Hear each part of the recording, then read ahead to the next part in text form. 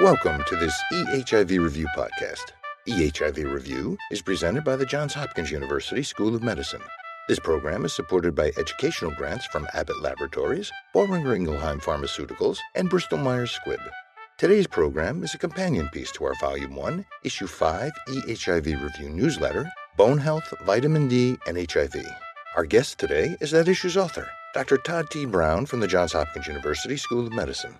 This activity has been developed for infectious disease specialists, primary care physicians, nurse practitioners, and other healthcare practitioners whose practice includes treating HIV patients. There are no fees or prerequisites for this activity. The accreditation and credit designation statements can be found at the end of this podcast. For additional information about accreditation, Hopkins policies, expiration dates, and to take the post-test to receive credit online, please go to our website newsletter archive, www.ehivreview.org, and click on the Issue 6 podcast link.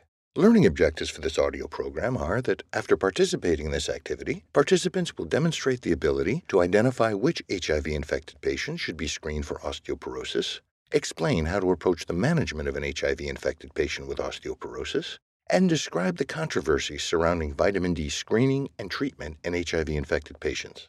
I'm Bob Busker, Managing Editor of EHIV Review. Our guest today is Dr. Todd T. Brown, Associate Professor of Medicine and Epidemiology in the Division of Endocrinology and Metabolism at the Johns Hopkins University School of Medicine in Baltimore. Dr. Brown has disclosed that he has received grants and/or research support from Merck and GlaxoSmithKline. He has also served as a consultant for ViiV Healthcare, Gilead, EMD Serono, and Tibotec, and is a Bristol Myers Squibb Steering Committee member. He has indicated that his presentation today will not include reference to the unlabeled or unapproved uses of any drugs or products. Dr. Brown, welcome to this EHIV Review podcast. Happy to be here. In your newsletter issue, Doctor, you presented information on recent studies that addressed important aspects of bone disease and vitamin D deficiency in HIV-infected individuals. What I'd like to do today is translate some of that information into clinical practice. So if you would please, start us off with a patient presentation. So the first case is a 57-year-old white male who comes in for a routine appointment in the HIV clinic. He was diagnosed with HIV in 1997 and has been maintained on various antiretroviral therapy since that time with an excellent virologic response. Most recently, his CD4 cell count was 650 with an HIV RNA less than 50 copies on a regimen of tenofovir, emtricitabine, and efavirenz. His course has been complicated by COPD. He does have a past history of heavy cigarette smoking. He also has hypogonadism on testosterone treatment and mixed lipodystrophy. He has never had a fracture, but his mother had a hip fracture at age 79. He has not had any recent falls. Summarize for us, please, the pertinent factors about this case. Well, first and foremost is this patient's age. So he's 57 years old, and he's quite representative of the kind of patients that we're seeing in clinic nowadays. That is, we're seeing a real graying of the HIV population, largely due to the effectiveness of antiretroviral therapy, where people are living a long time with HIV as a chronic condition. And not surprisingly, many of these patients have multiple comorbidities, and some of them are related to the aging process. And one of these comorbidities is osteoporosis. And this patient does have several risk factors for osteoporosis, including his age, his history of previous smoking, his history of COPD, his history of hypogonadism, and he also has a family history of fracture. His HIV infection and his antiretroviral therapy, what role do those play in his risk of fracture? So we're just trying to tease that apart now. Chronic infection with HIV is associated with systemic inflammation. And in other diseases like rheumatoid arthritis, this inflammation is thought to contribute to the pathogenesis of low bone density and fracture. There are relatively few data to look at this point, but there's a lot of active investigation going on to try to understand whether or not HIV itself is associated with fracture risk. One thing that we do know from multiple studies is that the initiation of antiretroviral therapy is associated with bone loss on the order of about 2 to 6% loss over the first 48 to 96 weeks of therapy. And this has been seen very consistently across pretty much all the studies that have examined this question. And so there are a lot of questions regarding this effect of antiretroviral initiation on bone density, and it wouldn't necessarily be predicted based on the fact that oftentimes a person's body weight and lean body mass does increase during this time of antiretroviral initiation, which should be good for the bones.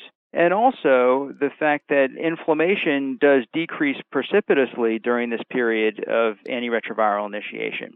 And this also should be good for the bones. Nevertheless, we do see this drop, regardless of which regimens are used. Now, some specific antiretroviral therapies may be worse than others. So this patient is on a tenofovir-containing regimen, and we know that from randomized clinical trials that have compared tenofovir to non-tenofovir NRTIs, that tenofovir is associated with about a 1 to 2% greater loss versus these comparators. And there's also recent data from the Veterans Administration showing that cumulative tenofovir exposure in HIV-infected patients is associated with an increased risk of fracture. Let me ask you, Dr. Brown, in your opinion, should this patient be screened for osteoporosis? So when we think about whether or not a person should be screened for osteoporosis or any other disorder for that matter, I always go back to the guidelines in the general population. And for osteoporosis, the most respected guidelines are those from the National Osteoporosis Foundation. And according to these guidelines, male patients 70 years and older should be screened for osteoporosis. For women, it's 65 and older. Now, for men between 50 and 70 and postmenopausal women who are younger than 65, it depends on their risk factors for fracture. And if they have one or more other risk factors for fracture, they should get earlier screening. Now, for this patient, if you look at the NOF guidelines, the patient would qualify based on his COPD, but not based on his HIV. And there is evidence accumulating that HIV and or its treatment is an independent risk factor for fracture and for low bone density. Most people would recommend that he should indeed be screened for osteoporosis, even though his age is not 70 or greater. Thank you for clarifying that, Doctor. Let me ask you now to present a second patient to us, if you would, please. The second case is a 61-year-old white male with a history of long-standing HIV, which is well controlled on a regimen of tenofovir, emtricitabine, atazanavir, and ritonavir. And he's found to have low bone mineral density on a recent dual-energy X-ray absorptiometry test, that is DEXA. His lumbar spine T-score is minus 2.4, femoral neck T-score is minus 2.3, and total hip T-score is minus 2.3. He has no history of fractures. He continues to smoke a half a pack a day. He has no family history of fracture. And according to the FRAX algorithm, his 10-year risk of having a major osteoporotic fracture is 10%, and his 10-year risk of having a hip fracture is 4.1%. You described his bone density scan numbers. Tell us more about how those should be interpreted. Sure. So the way to diagnose osteoporosis is with a DEXA scan. And this measures bone mineral density at 3 sites, 2 sites in the hip, that is the total hip, and then a special part of the hip called the femoral neck, which is the site most susceptible to fracture. The second site that's measured is the lumbar spine. So the vertebral bodies between L1 and L4 are measured for their bone mineral content. So to diagnose osteoporosis, we look at the number of standard deviations that the patient's bone mineral density is away from the mean of a young normal population, generally around age 30. And so the definition of osteoporosis is less than minus 2.5. That is 2.5 standard deviations less than the average bone density in a healthy population around age 30. And each standard deviation in bone mineral density, or each T-score decrease away from the mean, is associated with about a 1 to 3-fold increased risk of fracture. So for this gentleman, he has not quite reached the cutoff for osteoporosis. That is, his bone mineral density is greater than minus 2.5, but his bone mineral density is not normal either. So T-scores between minus 1 and minus 2.5 are considered osteopenia. Now, it's important to recognize that DEXA tells you a lot about bone mineral density, but doesn't tell you everything about bone mineral density. So while it's a good tool to understand someone's bone density and fracture risk, only about half of fracture risk is explained by DEXA scores.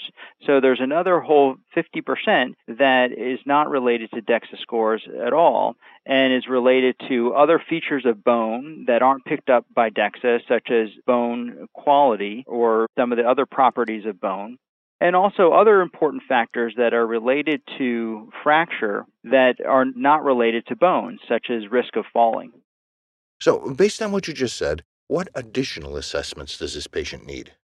So we know that this patient has low bone density, but we're not exactly sure why. He does indeed have risk factors for low bone density and fracture, including his smoking history and his age, and he also is HIV infected on antiretroviral therapy. But we need to investigate other secondary causes of low bone mineral density because these are very common, and identification of these causes can lead to specific treatments. Now, there's some debate as to what's the best secondary workup to look for these problems.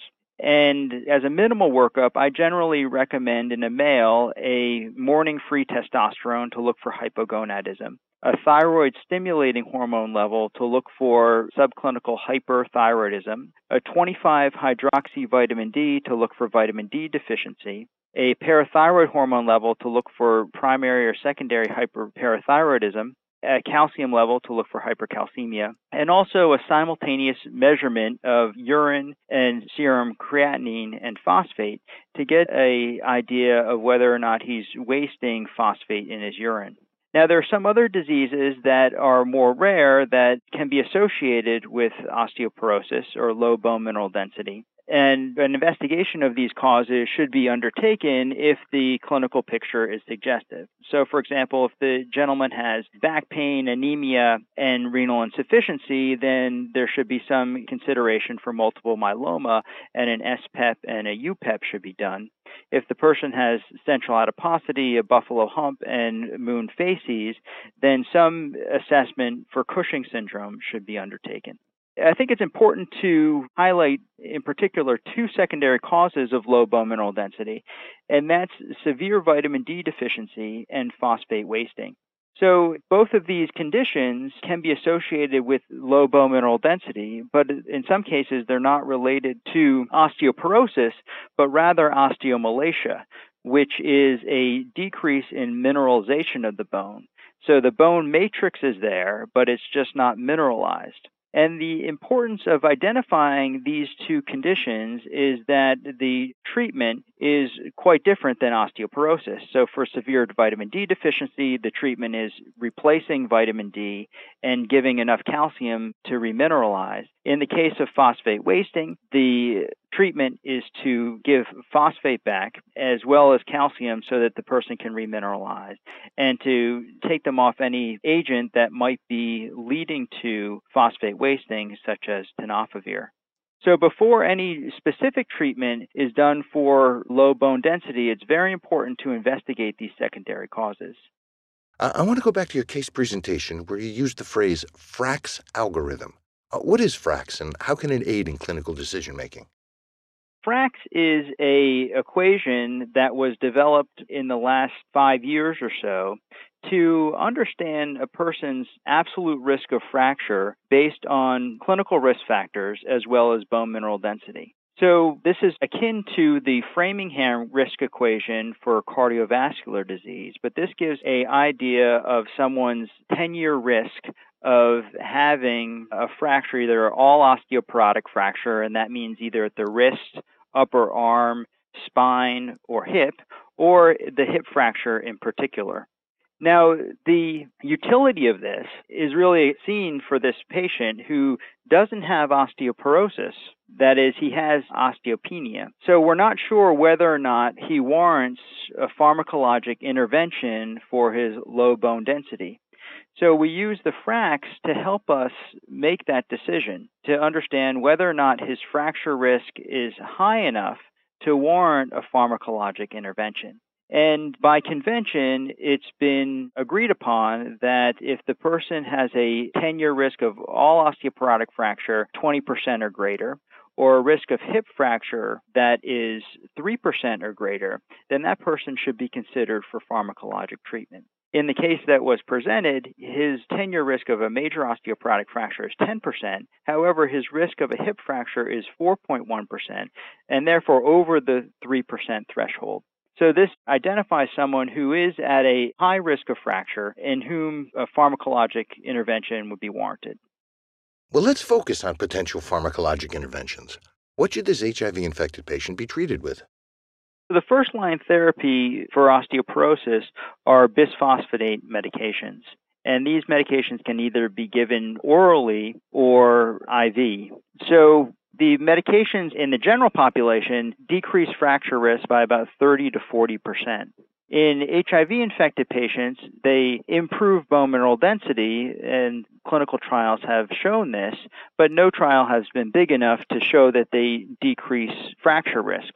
But the improvements in bone mineral density are similar to what we see in the general population, so it is assumed that these medications will be equally as efficacious in reducing fracture risk in HIV patients compared to the general population. Now, with bisphosphonates, there are a few things to consider. Generally, these medications are quite well tolerated.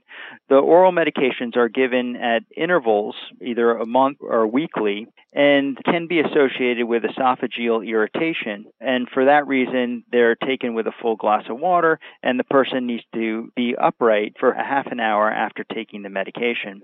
In addition, the bioavailability of these medications is low, so it's very important that they not take any food within a half an hour of taking the medication, or else very little of the medication will be resorbed. Now, these medications are very effective at decreasing bone turnover and decreasing the bone resorbing cells, that is, the osteoclast function.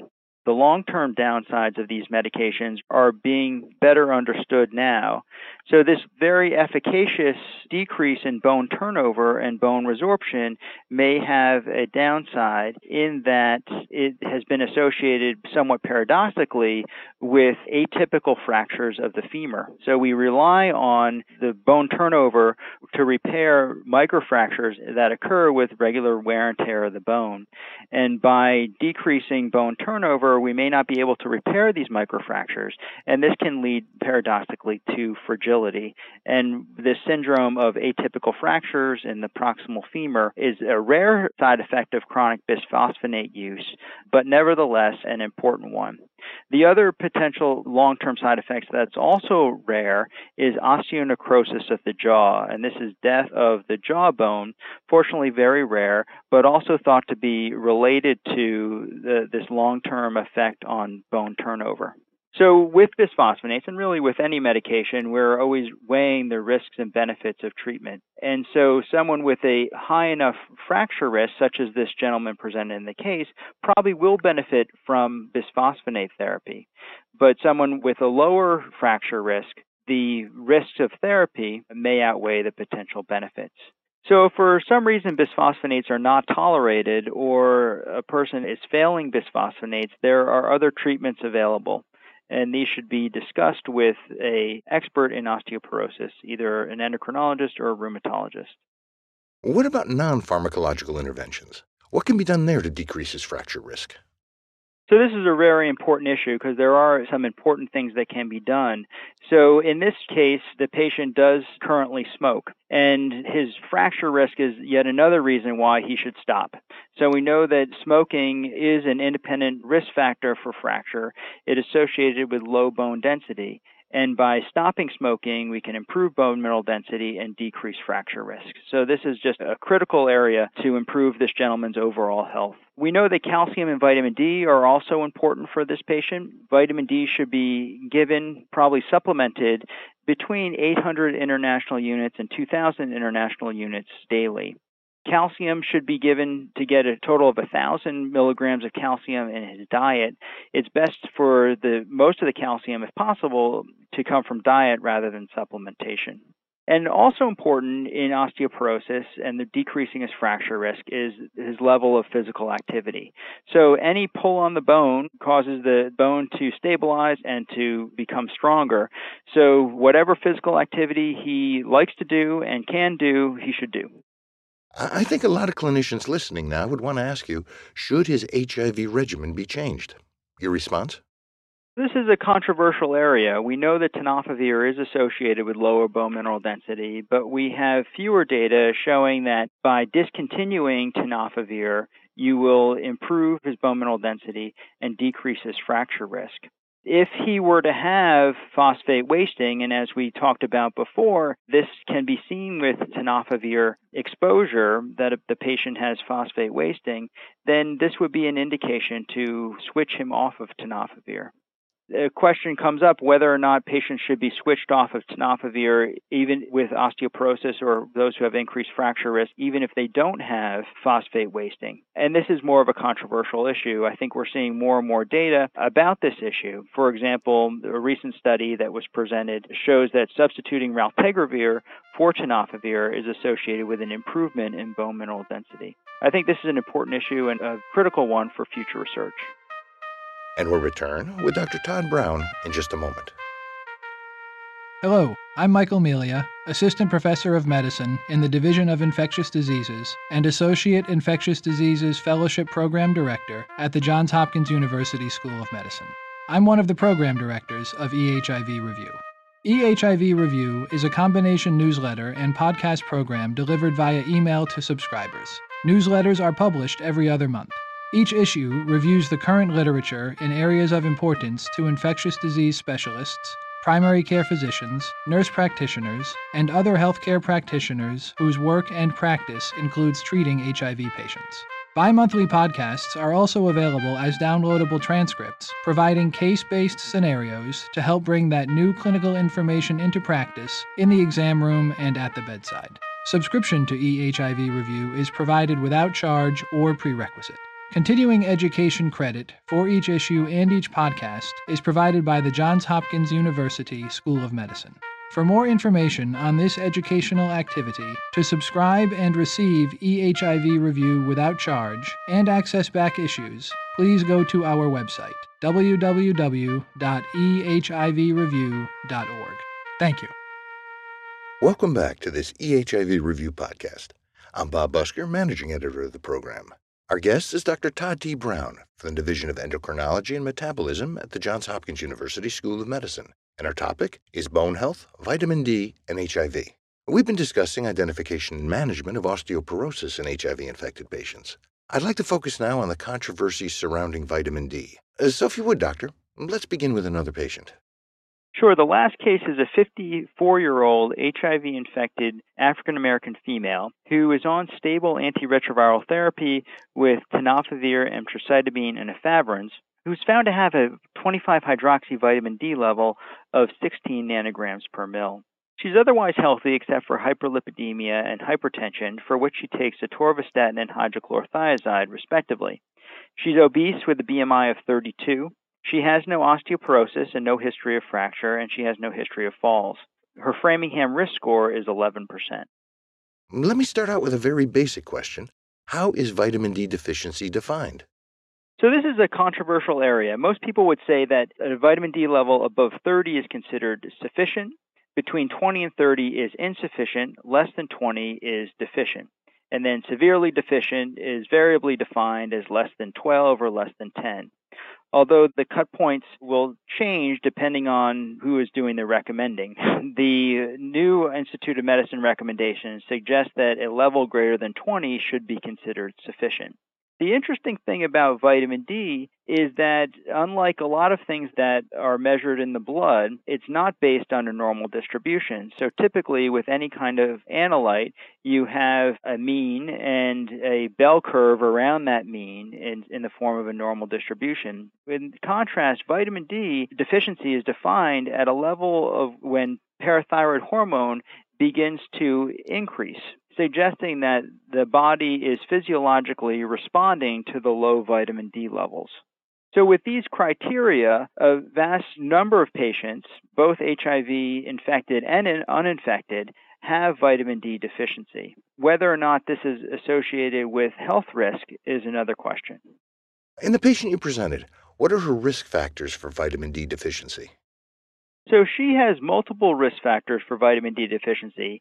She is older, and that connotes an increased risk of vitamin D deficiency. She's African American, and so we rely on the skin for vitamin D synthesis. And patients with darker skin have a decreased synthesis rate because of the melanin in the skin. She also has a BMI of 32, and those with obesity also have a tendency for lower vitamin D levels. And this is thought to be related to the fact that vitamin D is a fat-soluble vitamin and can be sequestered in adipose tissue.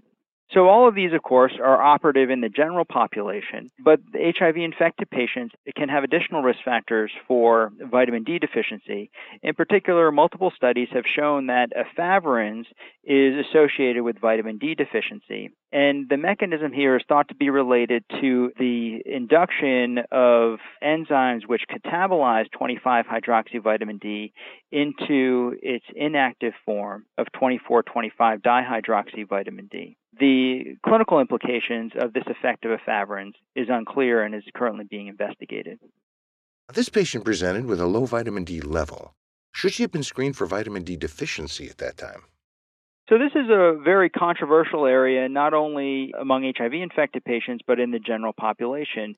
Who should be screened for vitamin D deficiency? So the most recent Institute of Medicine guidelines in the general population argues against a screening approach, but recommends universal supplementation with 800 international units of vitamin D daily. And this approach assumes that a vast majority of the patients are going to be vitamin D deficient, and that 800 international units would get most people up above the 20 nanogram per mil threshold.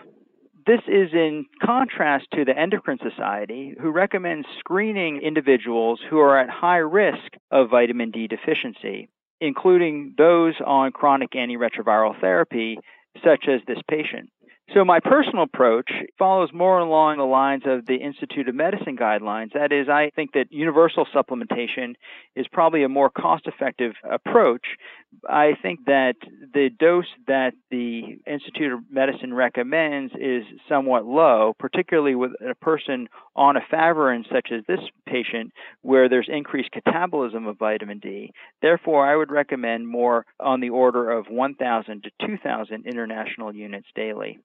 I don't screen for vitamin D deficiency unless the patient has a condition where it is known that vitamin D supplementation has a definite effect. And this is most seen for osteoporosis and bone disease, but is also seen for the risk of falling. So if a person has a history of falls, vitamin D supplementation, screening and supplementation is also warranted, in my view.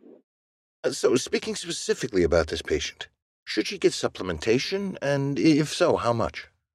So now that we know she is vitamin D deficient with a 25-hydroxyvitamin D of 16, I would probably give supplementation. This is a very controversial area as far as how to go about supplementing patients, as there's really little evidence base to support one approach over the other.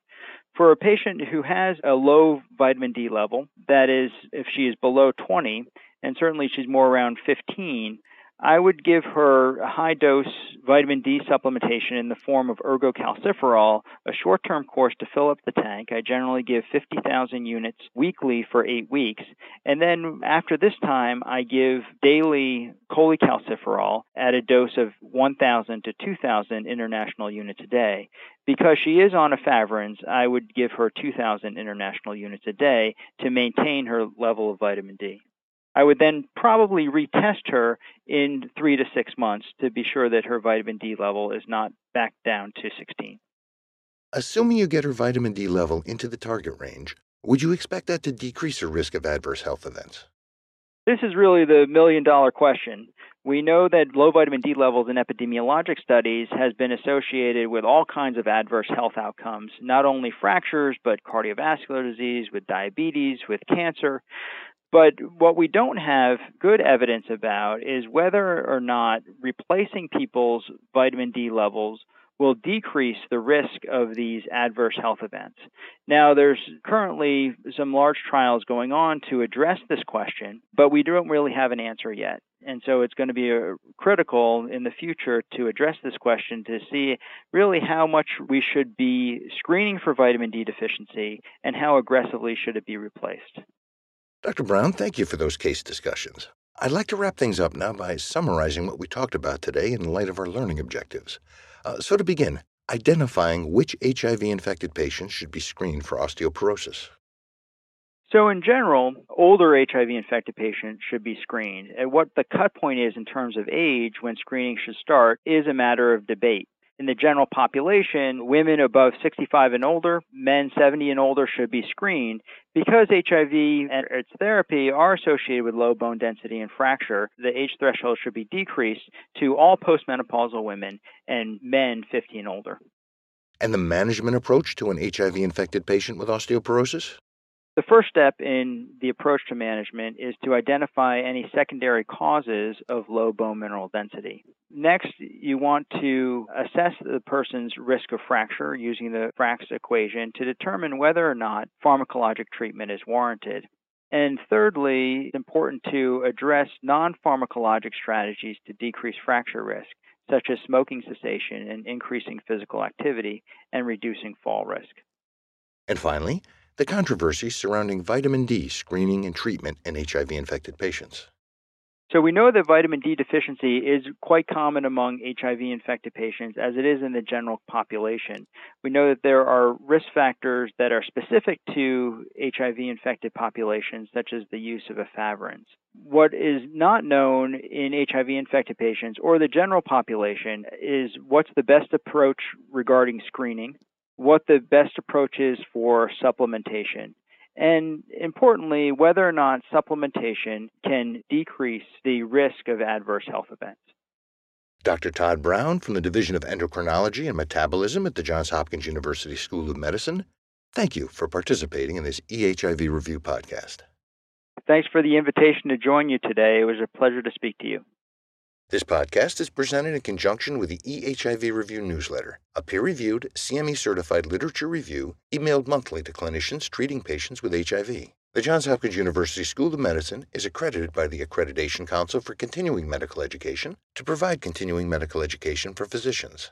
For physicians, the Johns Hopkins University School of Medicine designates this enduring material for a maximum of 0.5 AMA PRA Category 1 credits. Physicians should claim only the credit commensurate with the extent of their participation in this activity. This educational resource is provided without charge, but registration is required. To register to receive EHIV Review via email, please go to our website, www.ehivreview.org. The opinions and recommendations expressed by faculty and other experts whose input is included in this program are their own. This enduring material is produced for educational purposes only. Use of the Johns Hopkins University School of Medicine name implies review of educational format, design, and approach. Please review the complete prescribing information for specific drugs, combinations of drugs, or use of medical equipment, including indications, contraindications, warnings, and adverse effects before administering therapy to patients. EHIV Review is supported by educational grants from Abbott Laboratories, Boehringer Ingelheim Pharmaceuticals, Inc., and Bristol-Myers Squibb. Thank you for listening.